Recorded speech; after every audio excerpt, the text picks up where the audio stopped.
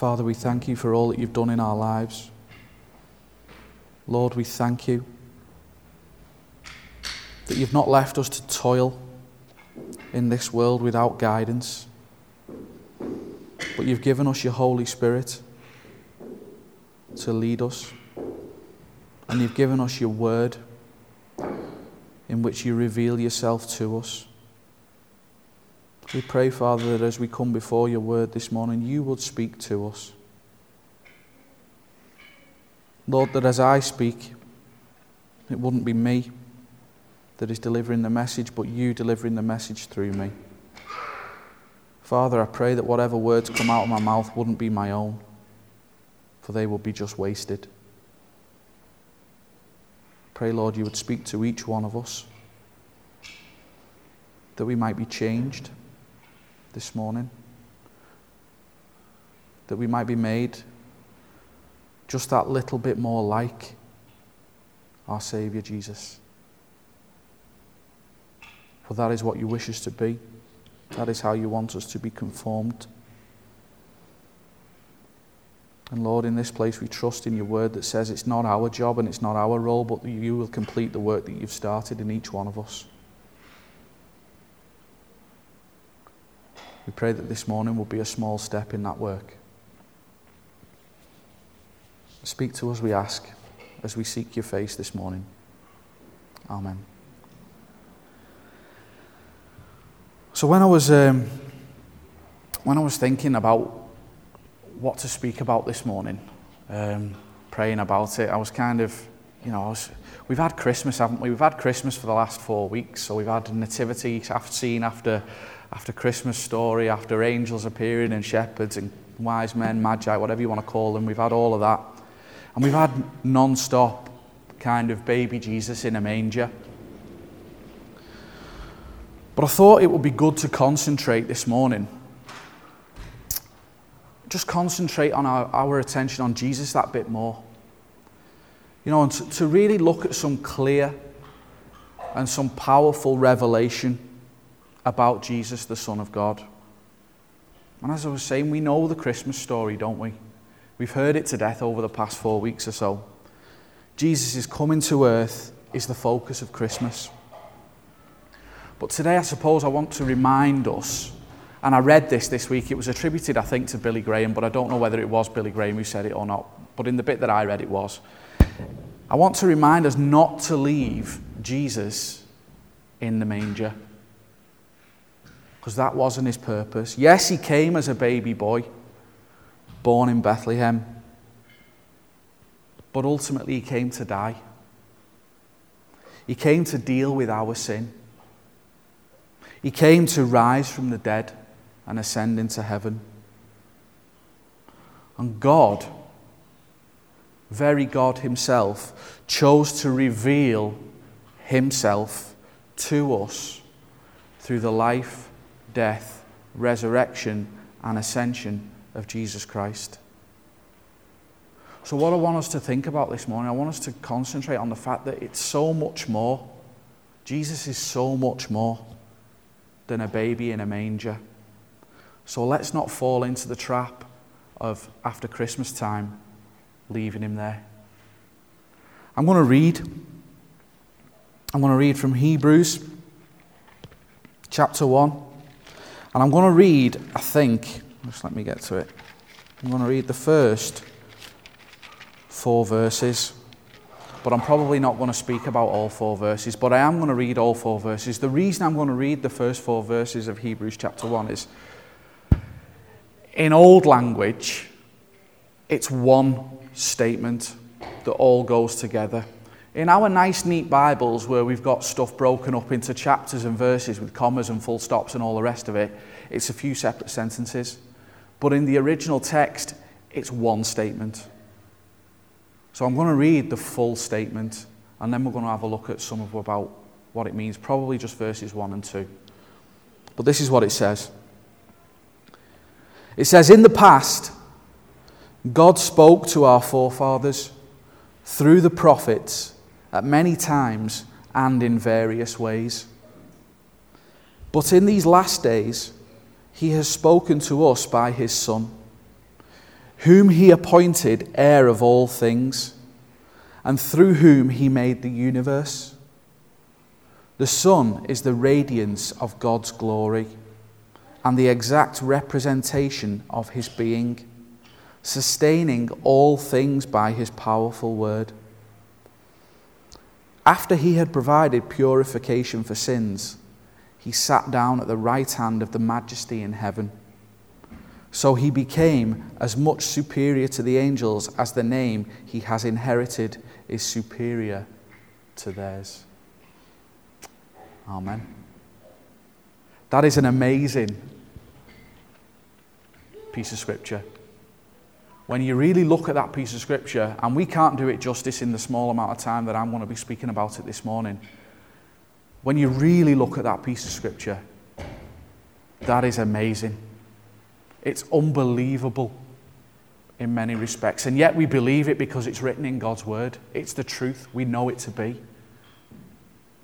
It reveals so much about our Lord Jesus that I don't think if we studied that from now until the end of our lives, we would ever get to the bottom of that. There's so much in there. But I want to start with a question. And keep this question in mind as we're looking at it this morning. And the question is simply, do you want to hear God speak? Do you want to hear God speak? Have you ever said in like a moment of desperation, oh, please Lord, please God, please speak to me. Please tell me what you want me to do. Please reveal a bit more of yourself to me. Please don't remain silent. Please don't be away from me, not talking to me. Well, read that section again. And I'd encourage you, anytime you feel like that, read that section of Scripture again. It's easy to remember, Hebrews 1. Hebrews 1, first 4 verses. Because what these two verses, the very first two verses teach, 1 and 2, very loudly, very clearly, very plainly, they teach that God is not silent. God spoke and God speaks. These two verses teach that he spoke before the coming of Jesus into the world. And they teach that he speaks through Jesus in the world. It says that God spoke to our ancestors through the prophets at many times and in various ways. But in these last days, he has spoken to us by his Son. I just want to pick 3 crucial things about that first bit, that first section. The first one, and this is massive, God spoke. God spoke. Think about that. It's 2 words, but think about that for a minute. God, the Almighty, the Creator of all things, who exists in heaven, who speaks things into life by his word, who sustains all things from the beginning to the end, God spoke. And he spoke that we might hear. Us, little insignificant us, God spoke that we might hear. He wasn't silent. He does communicate. He wants to connect with us. He is not just an idea or a thought. He's a person to be listened to and to be understood and to be enjoyed and to be obeyed. He's a speaking person. There's no more important fact than this. There is a God who speaks that we might know him and love him and seek to be joyfully obedient to him. God spoke. It then says that God spoke through the prophets. And what this means is that the usual way, or God's typical way of communicating, particularly in Old Testament times, which is what we're looking at here in Hebrews, God spoke through people. through people inspired by him to give a message, to tell the people what God wanted them to hear. It wasn't his usual way to write messages in the sky so that people could see them, albeit he'd be very capable of it. It wasn't his usual to shout from the mountains. It wasn't his usual to whisper into the hearts of everyone, although again, very, very capable and does do it. But his usual method of communication at this time that we're looking at was through people that he inspired. But I don't want you to miss the crux of what it says in this bit. It says that God spoke to our ancestors through the prophets. But again, I'm coming back to what I said before. It says God spoke. Doesn't say the prophets spoke. Doesn't say the people spoke. It clearly says that God spoke. You see, when these ancestors heard and understood the prophets, they heard and understood that it was God speaking. That God was using chosen, inspired human instruments to speak. But nonetheless, it wasn't the person speaking, it was God. We're told clearly that God spoke to our ancestors through the prophets. And then the third point I want to make just about this is that he spoke at many times and in many ways. Now, I don't know about you, but I get a lot of assurance from that. So much encouragement from that. That shows me, that gives me assurance that God is not withdrawn, that God is not uncommunicative. He does speak. And he speaks in many various ways, and he spoke in many times. I want you to think about this for a minute. If God had only spoken at one time and in one way, we might have missed it. We might have misunderstood it. But it doesn't say that, does it? It says that he spoke at many times and in various ways. That's the way he's chosen to do it. So for an example, I'm going to give a practical example. God spoke through Leviticus. So we've got it recorded in the Bible as Leviticus. But if you didn't grasp what God was saying in Leviticus, he also spoke clearly in Proverbs. So God might speak clearly to you through Proverbs, but maybe not through Leviticus. And it's only, by the way, it's only the Holy Spirit and how he chooses to reveal himself to you. But if you don't get the point in Zechariah, then you might still be deeply moved by the message of Jonah. If you don't catch on to the visions in Ezekiel, you might understand the sufferings of Job. The point is this. God means to provide a lot of possibilities throughout Scripture where you can hear him speak. So I want to encourage you, if you do read a piece of Scripture and you don't feel God speaking to you through it, pray to him. Ask him to reveal himself to you through that piece of Scripture. Or actually try another piece of Scripture where God might want to reveal himself to you. But be encouraged that he speaks. That he spoke in various ways, at many times, through various people. He's not silent. But there's more. You see, Hebrews, where we've just read from, tells us that God spoke in two phases. One before the coming of the Son of God, so one before Jesus, and then one through Jesus coming into the world. Look carefully at verse 2. It says, in these last days, God has spoken to us in his Son.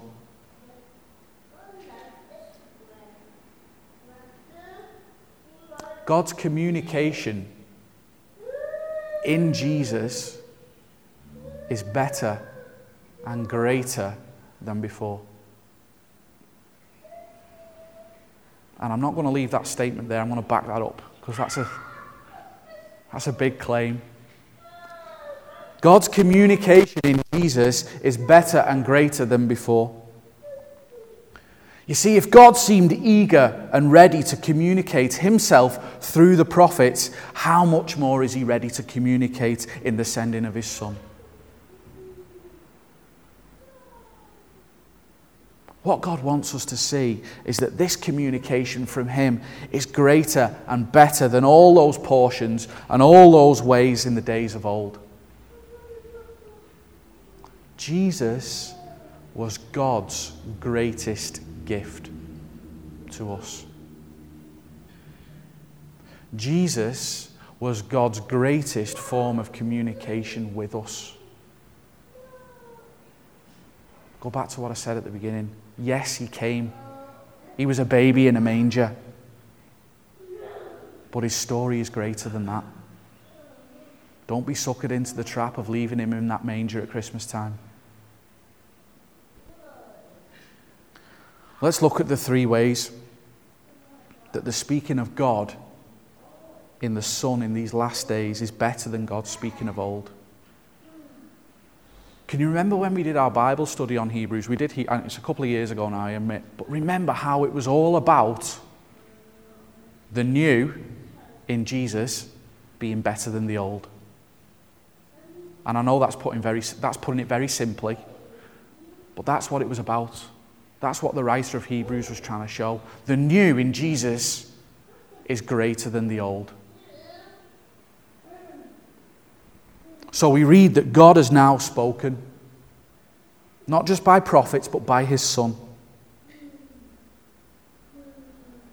I want you to note that it doesn't say, and again, it's fairly obvious. Once I say it, it'll sound really obvious. But it doesn't say, formerly God spoke by prophets, and in these last days he has spoken.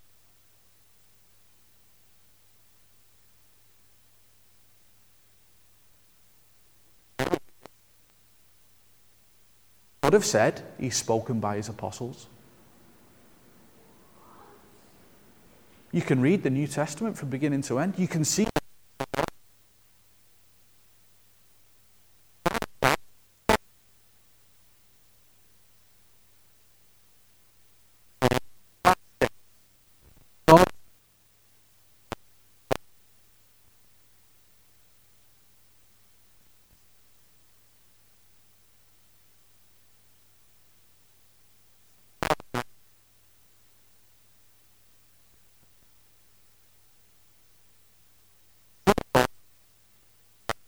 chapter 9, but he wasn't a mere prophet.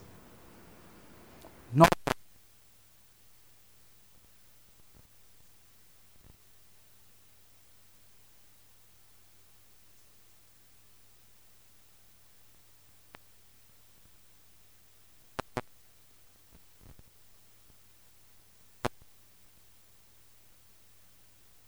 as the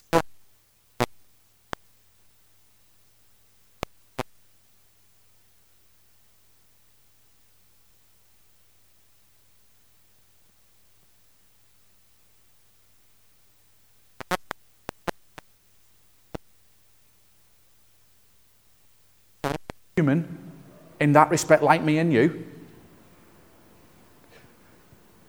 but he's the radiance of God's glory and the exact representation of God's being.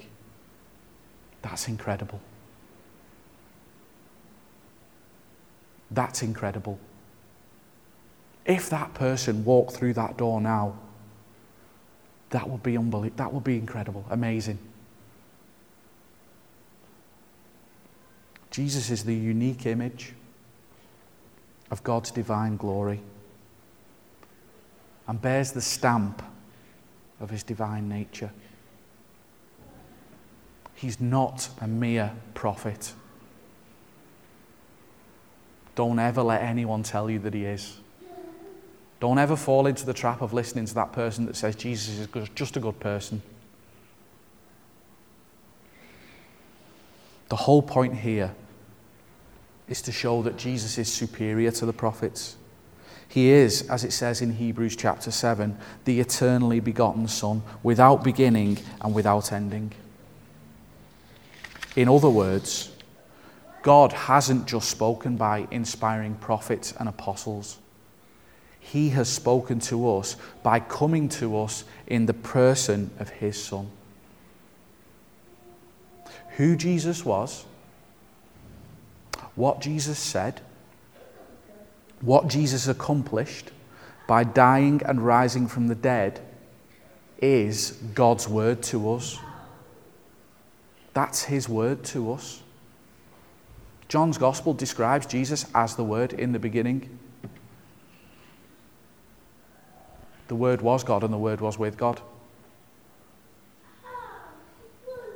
Jesus is God's Word to us. This is what God has said and what we should hear. I want to say it again. He's more than just a baby in a manger at Christmas. Don't leave him there. So the first way that the speaking of God is better in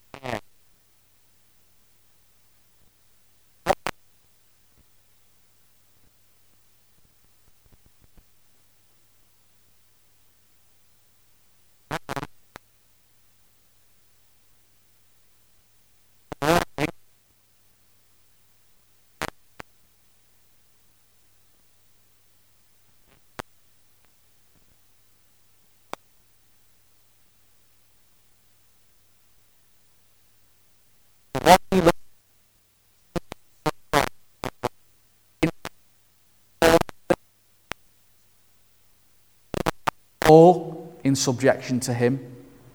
What does it mean for a spokesman for God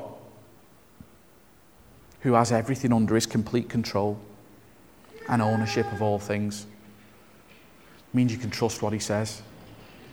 It means that he's in a position where he has the authority to make good on anything that he says.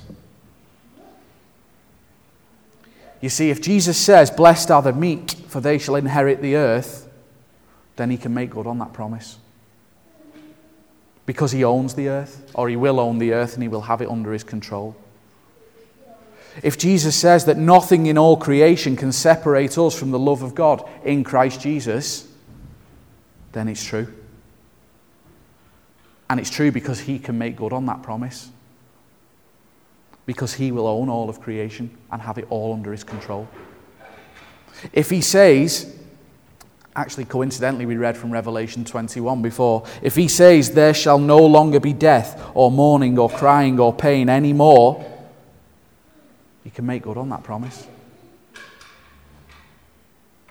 Because he owns life and death and rules over all that causes pain and crying. And when we listen to Jesus, it's different from listening to a mere prophet. Because a mere prophet hasn't got control of all those things. Jesus has. You see, God will honour the words of the prophets. God will make good on what those prophets said. Because it was a message from God through the prophets, and God will make good on it. But Jesus is going to make good on his own word. Jesus has the authority to make good on his own word. He's not like a prophet. He doesn't have to have God make it good for him. He is God.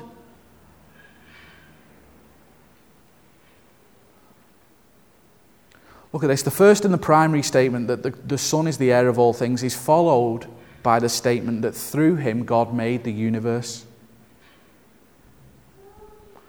This means lots of things, but it means at least two. It means that Jesus the Son existed before the earth came into being. It also means that Jesus the Son already owned the universe by virtue of creating it with the Father. So when we read that through him God made the universe, we know that he already existed before the universe did. And we know that in Jesus creating the universe with the Father, that he already owned it. It was his. And then in verse 3, it says he upholds all things by the word of his power. Jesus is as we live and breathe and sit here, Jesus is ensuring that all that we see around us is sustained, that it's kept up.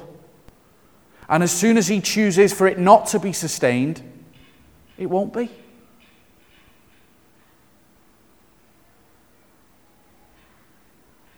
And yet we know that everything that Jesus the Son does is in line with what God the Father wants. The two are working in tandem along with the Holy Spirit. So when we read it, how is he appointed heir? What does that mean? He created everything. He upholds everything. How then is he appointed heir of all?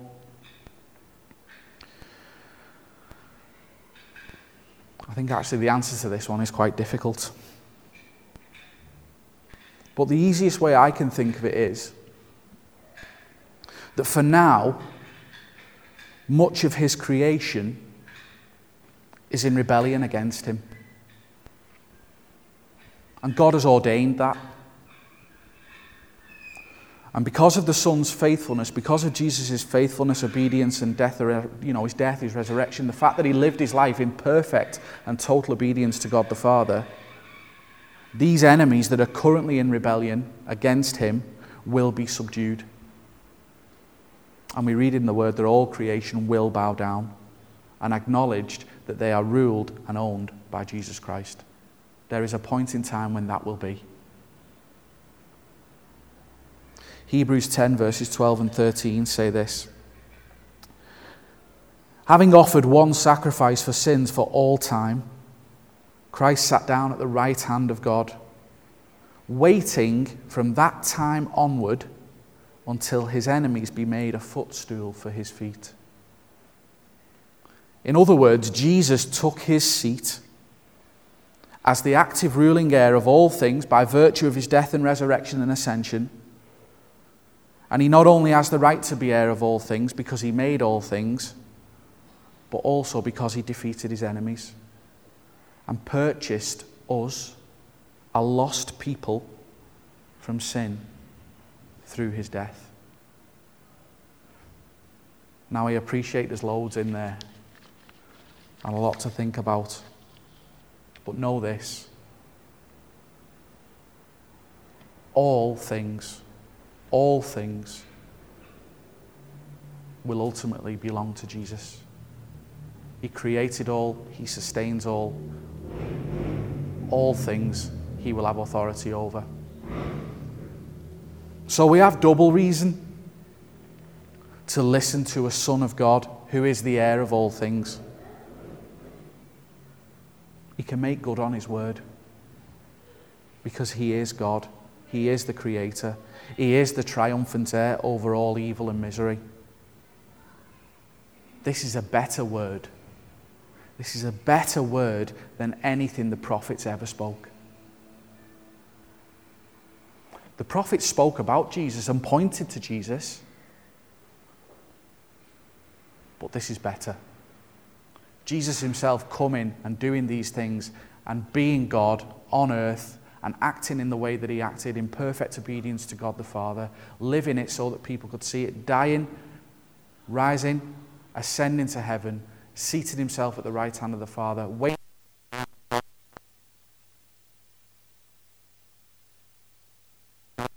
When you think of it in that way, Jesus versus the prophets, Jesus wins every time. The last thing that I want to say this morning is that the Word of God is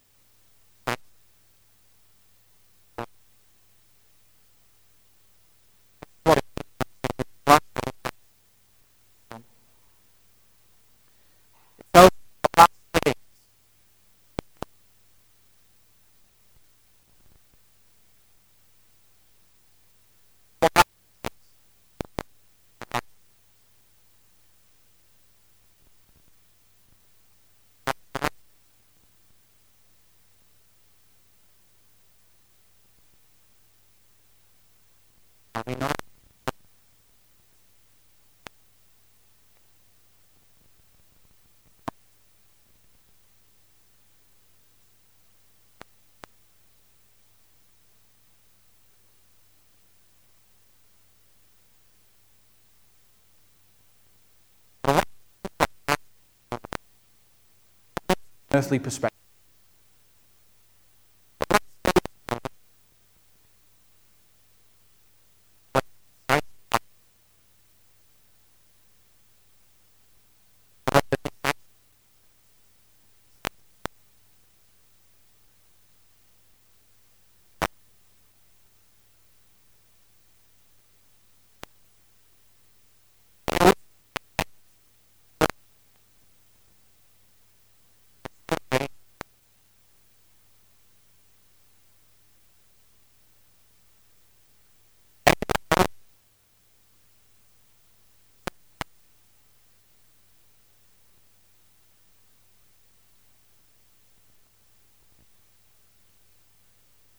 Fighting that remain are the last days of the war. So it is since Jesus came. In his death and resurrection and ascension into heaven, Jesus has won the decisive battle. It's done. He's won the decisive battle.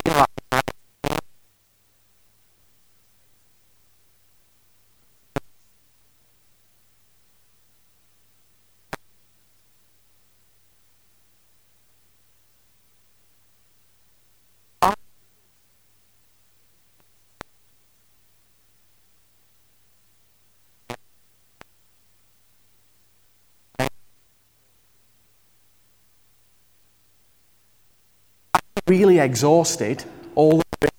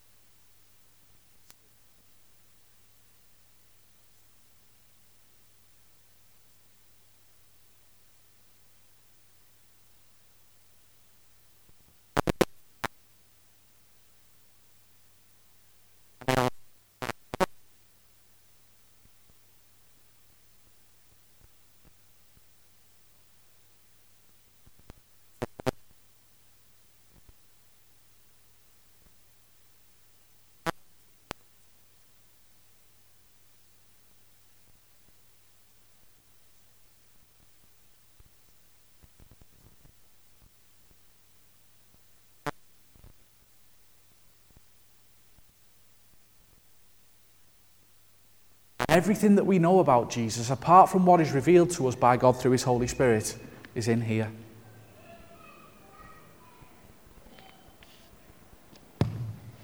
And I've just mentioned the Holy Spirit. What about the ministry of the Holy Spirit today?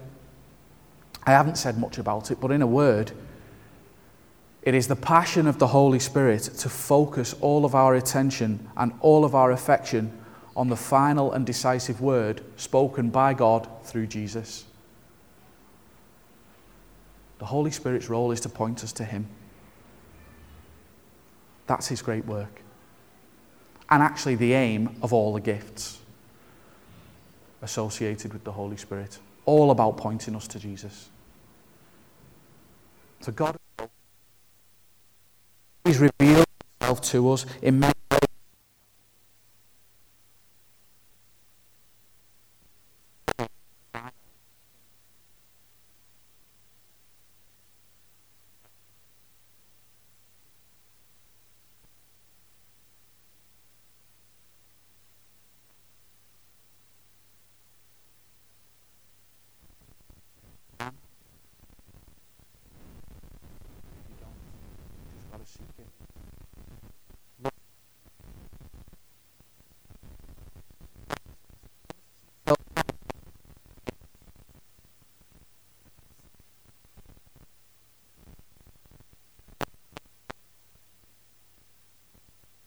care of all any of the problems. When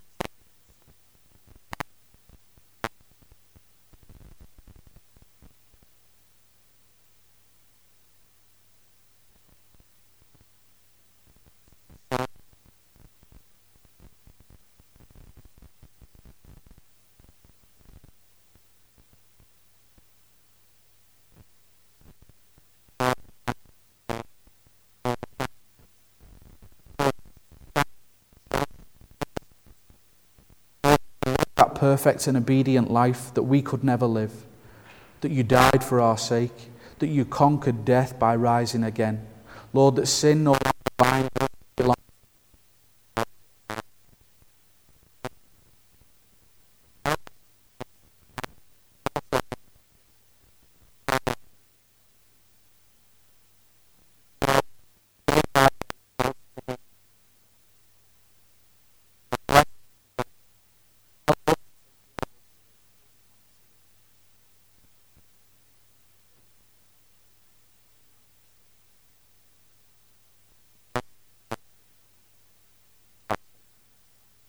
Ask it in your name.